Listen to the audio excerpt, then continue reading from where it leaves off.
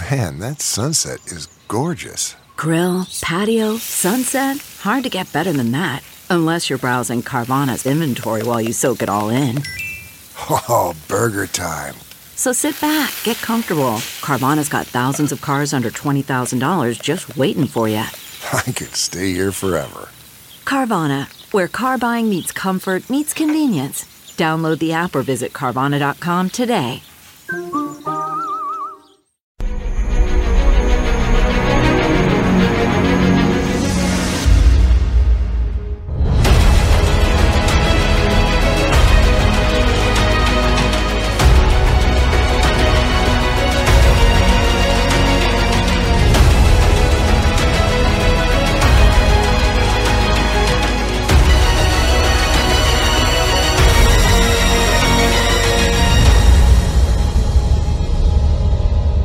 Hi, everyone. Judge Andrew Napolitano here for Judging Freedom. Today is Thursday, June 15th, 2023. It's about 11 o'clock in the morning here on the East Coast of the United States. Tony Shaffer today. Tony Shaffer joins us today in just a few minutes to talk about the latest CIA nonsense on the Nord Stream pipeline and who's really winning this spring offensive. But first, this. When it comes to carrying valuables or even firearms in your vehicle, most people feel they have to choose between safety and convenience. A vehicle break-in occurs every 36 seconds in America. Give Dad the perfect Father's Day gift this year. The Headrest Safe. The Headrest Safe gives you the power to store cash, jewelry, medication, and yes, even your concealed carry firearm. You'll never have to worry about taking your valuables with you again. Keep them safe with the Headrest Safe. Use promo code JUDGENAP and enjoy $50 off for a limited time at theheadrestsafe.com. Tony, always a pleasure, my dear friend. Yes, sir. Thank you for coming back. Good to be here. Thank you for having me. What is your view on the latest consensus on the dam? I mean, who caused it to explode? As you asked, you were the first person that I spoke to after the explosion. Cui bono, Latin phrase for who gains from this? Who's lying about it? Who's suffered from it? Nothing I've seen in the way of updates or new information has changed my initial assessment. Who benefits? I still think, for the most part, Ukraine benefits the most from the destruction, because one of the big dangling participles of this whole issue, which you and I did speak about when we talked about this, Judge, was the Zaporizhzhia nuclear plant. The Russians have control of it. I just don't think they would be going about trying to create another Chernobyl based on their own history. And the fact that the plant right now, as it stands, is well within the 30-day requirement of having water. I mean, it's got enough water for now, but it's not going to last forever. You got to replace that water because it boils off. It's a coolant for the nuclear Right. pile. Right. So I just don't think the Russians would put that on themselves. I just don't. And the other thing, didn't the dam also deplete a reservoir used for fresh water for Crimea? yes. I mean, absolutely. the Russians would be insane. It would be like drying, like the American federal government drying Arizona or New Mexico to death. Right. Yeah. So those things indicate to me the Russians are crazy, but they're not that crazy. And I think that's where we're at. And I still believe, militarily, Tony, how did the dam affect the dynamics of interaction between forces? So I think this is something I did assess. I thought about this last night during my last cigar of the evening. And I did assess the fact that, I think the Ukrainians benefit militarily because it gives them excuses. Oh, we don't have avenues of approach, or, oh, now we've got to manage this flooding in our zone. So I think, Judge, because they are so badly organized, so badly prepared, that is the Ukrainians, this gives them a convenient excuse to say, oh, we're just not going to be as effective as we thought because, gee, the Russians blew up the dam and we got to deal with it. So I think I think it's almost a psychological op on their part to gain advantage regarding the perception of the offensive. And by all accounts, from what I'm seeing, the offensive ain't going well for the Ukrainians. Okay, I was going to ask you that next. What is the latest on the so-called offensive? Here we are 10 days from summertime. Right. The spring offensive as it's been called, is 2 weeks old. I don't think they pushed the Russians back, have they? So, yeah, let's break it down into three places. First, I want to comment on the media. You and I are technically part of the media, Right. but as part of the media, we're the outliers. People aren't talking about the so-called vaunted offensive. I mean, if you go to any mainstream publication or network, you're going to be hard-pressed to find anything on this. I mean, it's just, you got to go really looking. The AP and Forbes have done the most accurate reporting. I give Forbes the nod on this. If people want to go out and get kind of unadulterated truth, I think Forbes is doing the best. And that's my second point then. For those who are reporting accurately, there's a handful of sources. I've seen AP, for the most part, say accurately the number of battles, which is significant. We're talking about hundreds. Sometimes we're talking about tens of dozens per day. And then Forbes has actually outlined and shown video and pictures of some of the tragedies on the battlefield where the Ukrainians are getting whacked. And that brings me to my third point, which is the progress or lack thereof. The Russians were very effective, Judge, much more than the Ukrainians thought, in preparing overlapping fields of fire, continuous overlapping fields of fire supported by fields of fire, and most importantly, landmines. Lane after lane after lane of landmines. And from the information I have, the Ukrainians are not using Soviet/Russian breaching operations. Breaching is the term you use, or we use, the tactic we use to go basically through these minefields safely. You've got to breach, you got to blow them up or detect where they're at. And apparently, from all accounts, the Ukrainians are not following the Russian techniques, and they're not following NATO-US techniques. So the question becomes, what are they doing and why are they doing it? And I think that's what no one seems to really understand at this point, because it's not even a hybrid of our system and their system. It's just throwing people out there and hoping for the best, at least appear. And then they're doing these things during daylight hours. One of the other things, Judge, we don't do things during daylight hours when we're preparing for an offensive, trying to breach lines. And then I've seen videos, which, by the way, get taken down as soon as I see them, of the M2A2s trying to do fields of fire, and then one getting blown up. And well, what's an M2A2? A tank? That's the Bradley. That's the improved Bradley. We gave them the very top line Bradley. The M2A2 Bradleys are the top of the line for us. And so the fact is, from everything I've seen, they've lost upwards of 20 Leopard 2s out of about 88 they had. And they've lost dozens of Bradleys, and these things aren't going to be replaced anytime soon. So, all right, a couple of observations. Sure. Colonel McGregor agrees with you about the incredible influence of landmines. Yeah. And when he told me about landmines from helicopters, I said, how does this work? And he said, ask Tony Shaffer. Now, maybe I'm influenced by World War II movies where they dug a landmine and buried it. Yeah, no. Landmines actually get implanted from helicopters today? They do. So, and if you want to, I think you need to talk to him about Easting, where he actually ran over a landmine and he lost told us about that. He told us about that. He didn't tell you that he actually suffered. Didn't harm him or his crew. Well, I think a big bruise on his butt was harm, but I guess, it's all relative, I suppose. But he didn't want to talk about that. I don't want to talk about McGregor's butt. I'm sorry. Anyway, we'll get back to that. So the helicopter. He's probably watching us now and roaring, but seriously. So anyway, explain to me how landmines can be planted in the earth from a helicopter. You drop it like it's a bomb? No, these are basically, you have big big containers that are mounted on the side of M60 helicopters, other airframes, and basically they fly. You've seen crop dusters, right, Judge? Yes. There's been one buzz in my house this morning. Essentially, you're basically patterns on the field, devices on a periodic. It's computerized, where you have these things in these big dispensers, and then they're dispensing on patterns. You can act, and part of the reason we do this, Judge, is because we want to be able to retrieve them. One of the things that, while we've not signed up to the UN accords regarding guaranteeing to not use landmines, what we do in place of that is say, if we do use landmines, we're going to be responsible and understand where we put them and pull them back out when it's time. So that's why it's so important. So when we put landmines down, we mark those and understand where they are so we can retrieve or destroy them, or remotely destroy them based on where they're in place. So, okay. And we'll put these down in big fields and big lanes.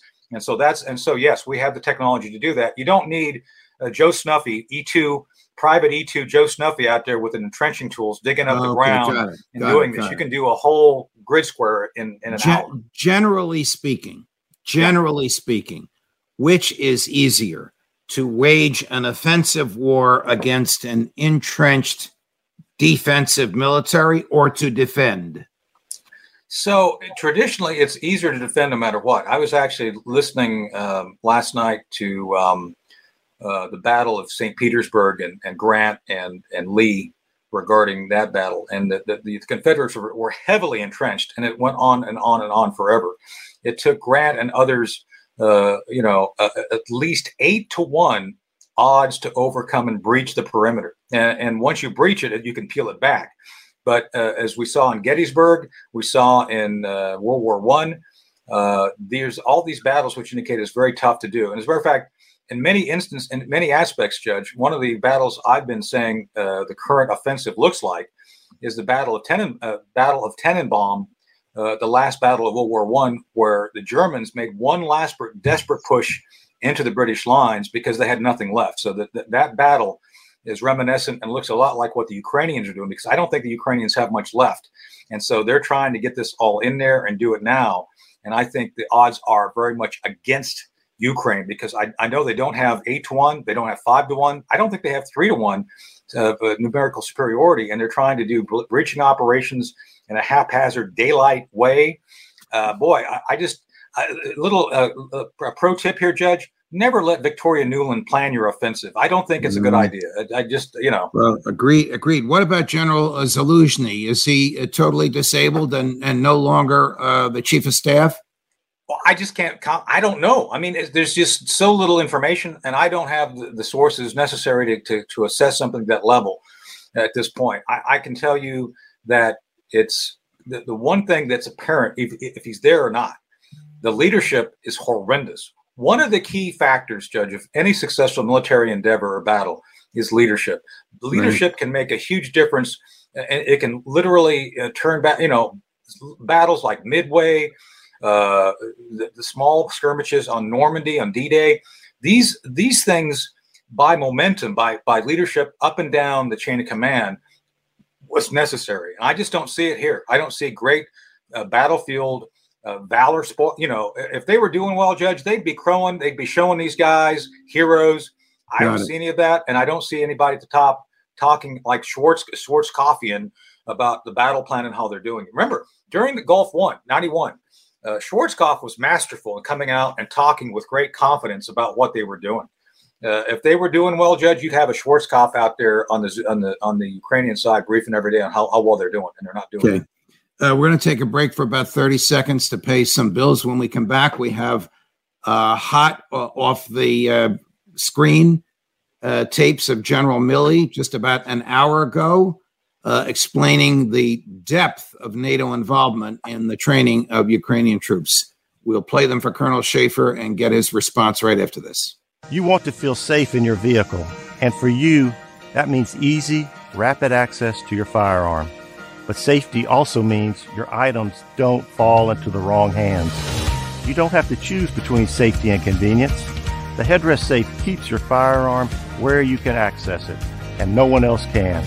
Just order your headrest safe, install it yourself when it arrives, and enjoy peace of mind. It starts at theheadrestsafe.com. So we have a couple of clips from General Milley, just to remind everybody, the outgoing but still chair of the Joint Chiefs of Staff. Here he is just about 90 minutes ago explaining the level and extent of NATO and American training of Ukrainian troops. I want your thoughts on this, Tony. Sure. More than 6,000 Ukrainians are being trained right now at 40 different locations in 65 courses in 33 nations on 3 continents.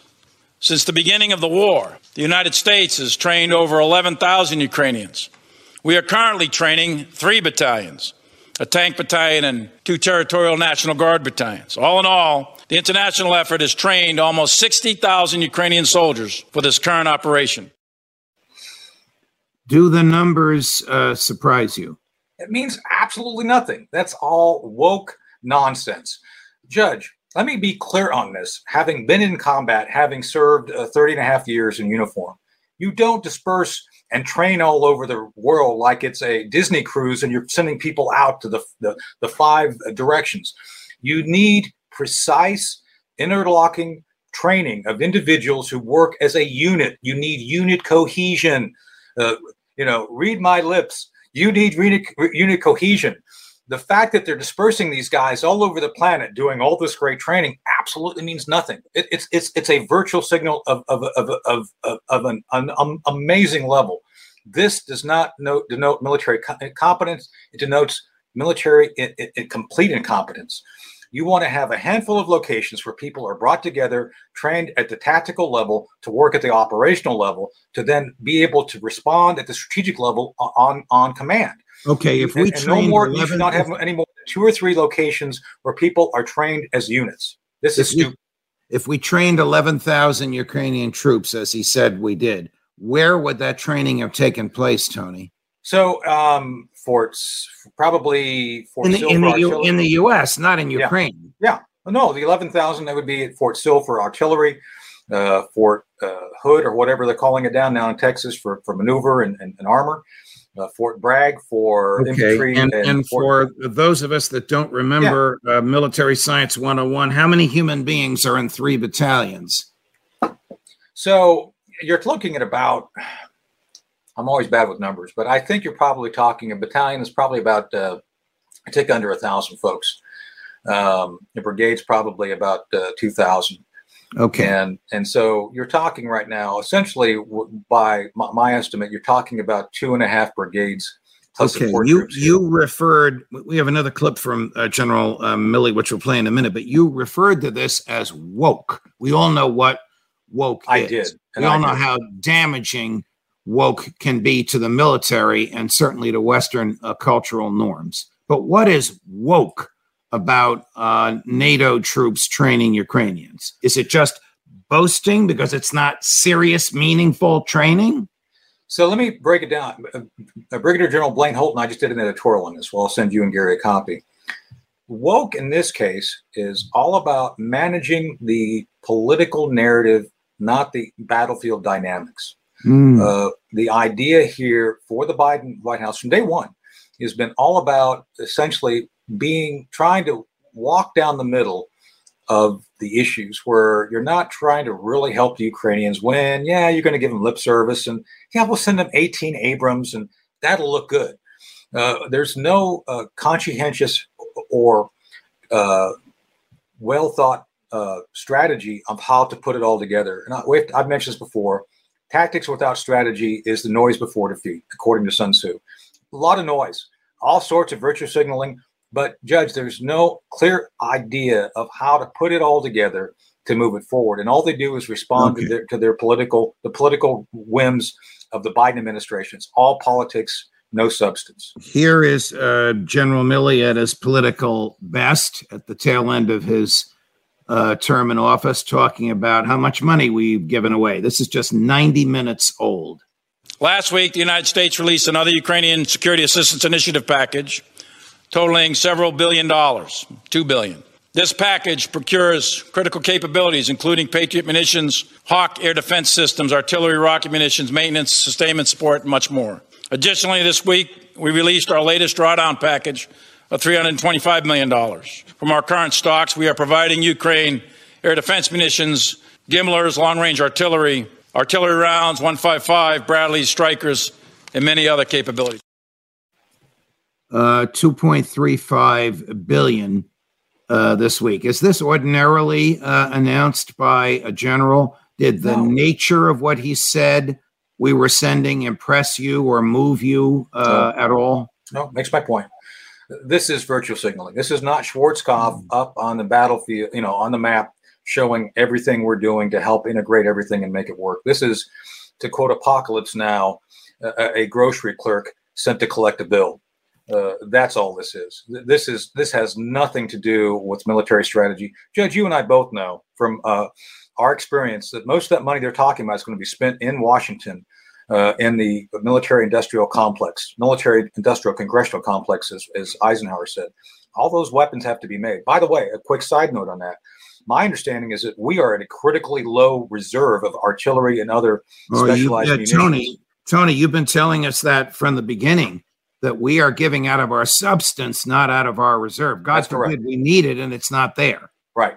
But this money is going to go to those defense contractors, not to replenish our reserves, our necessary stocks. It's going to go to more of Ukraine. So again, I'm sure Mark's being told to say this stuff, but a general doesn't stand up there and act like a grocery clerk reciting the number of things you're going to give a consumer, when they're a bag of goodies. That's not what generals do. They shouldn't.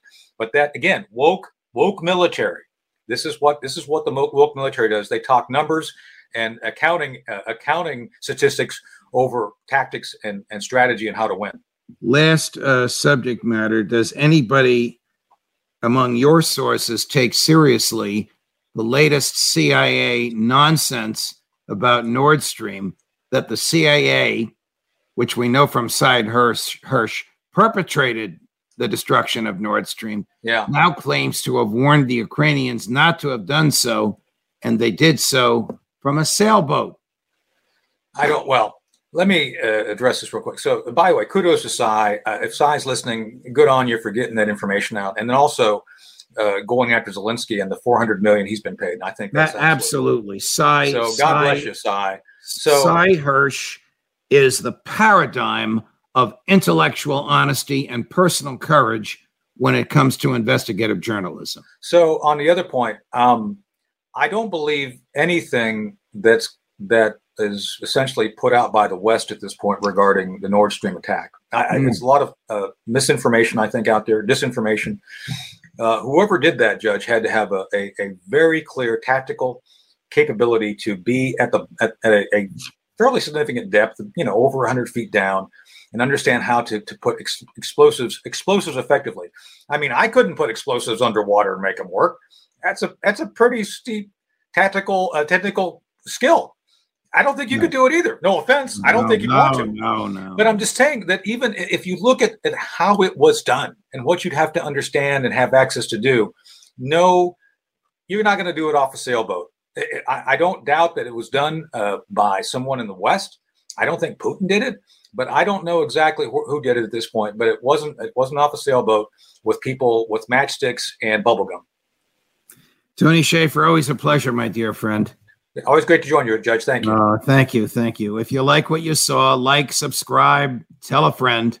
And as always, more as we get it. Judge Napolitano for Judging Freedom. The headrest safe is quick and easy to use. Some may even call it a game changer. The headrest safe acts as a safety net, protecting your belongings while keeping them out of sight and out of bounds of others, serving as security while also keeping your valuables in bounds. That's what the headrest safe provides for me. Game, set, match.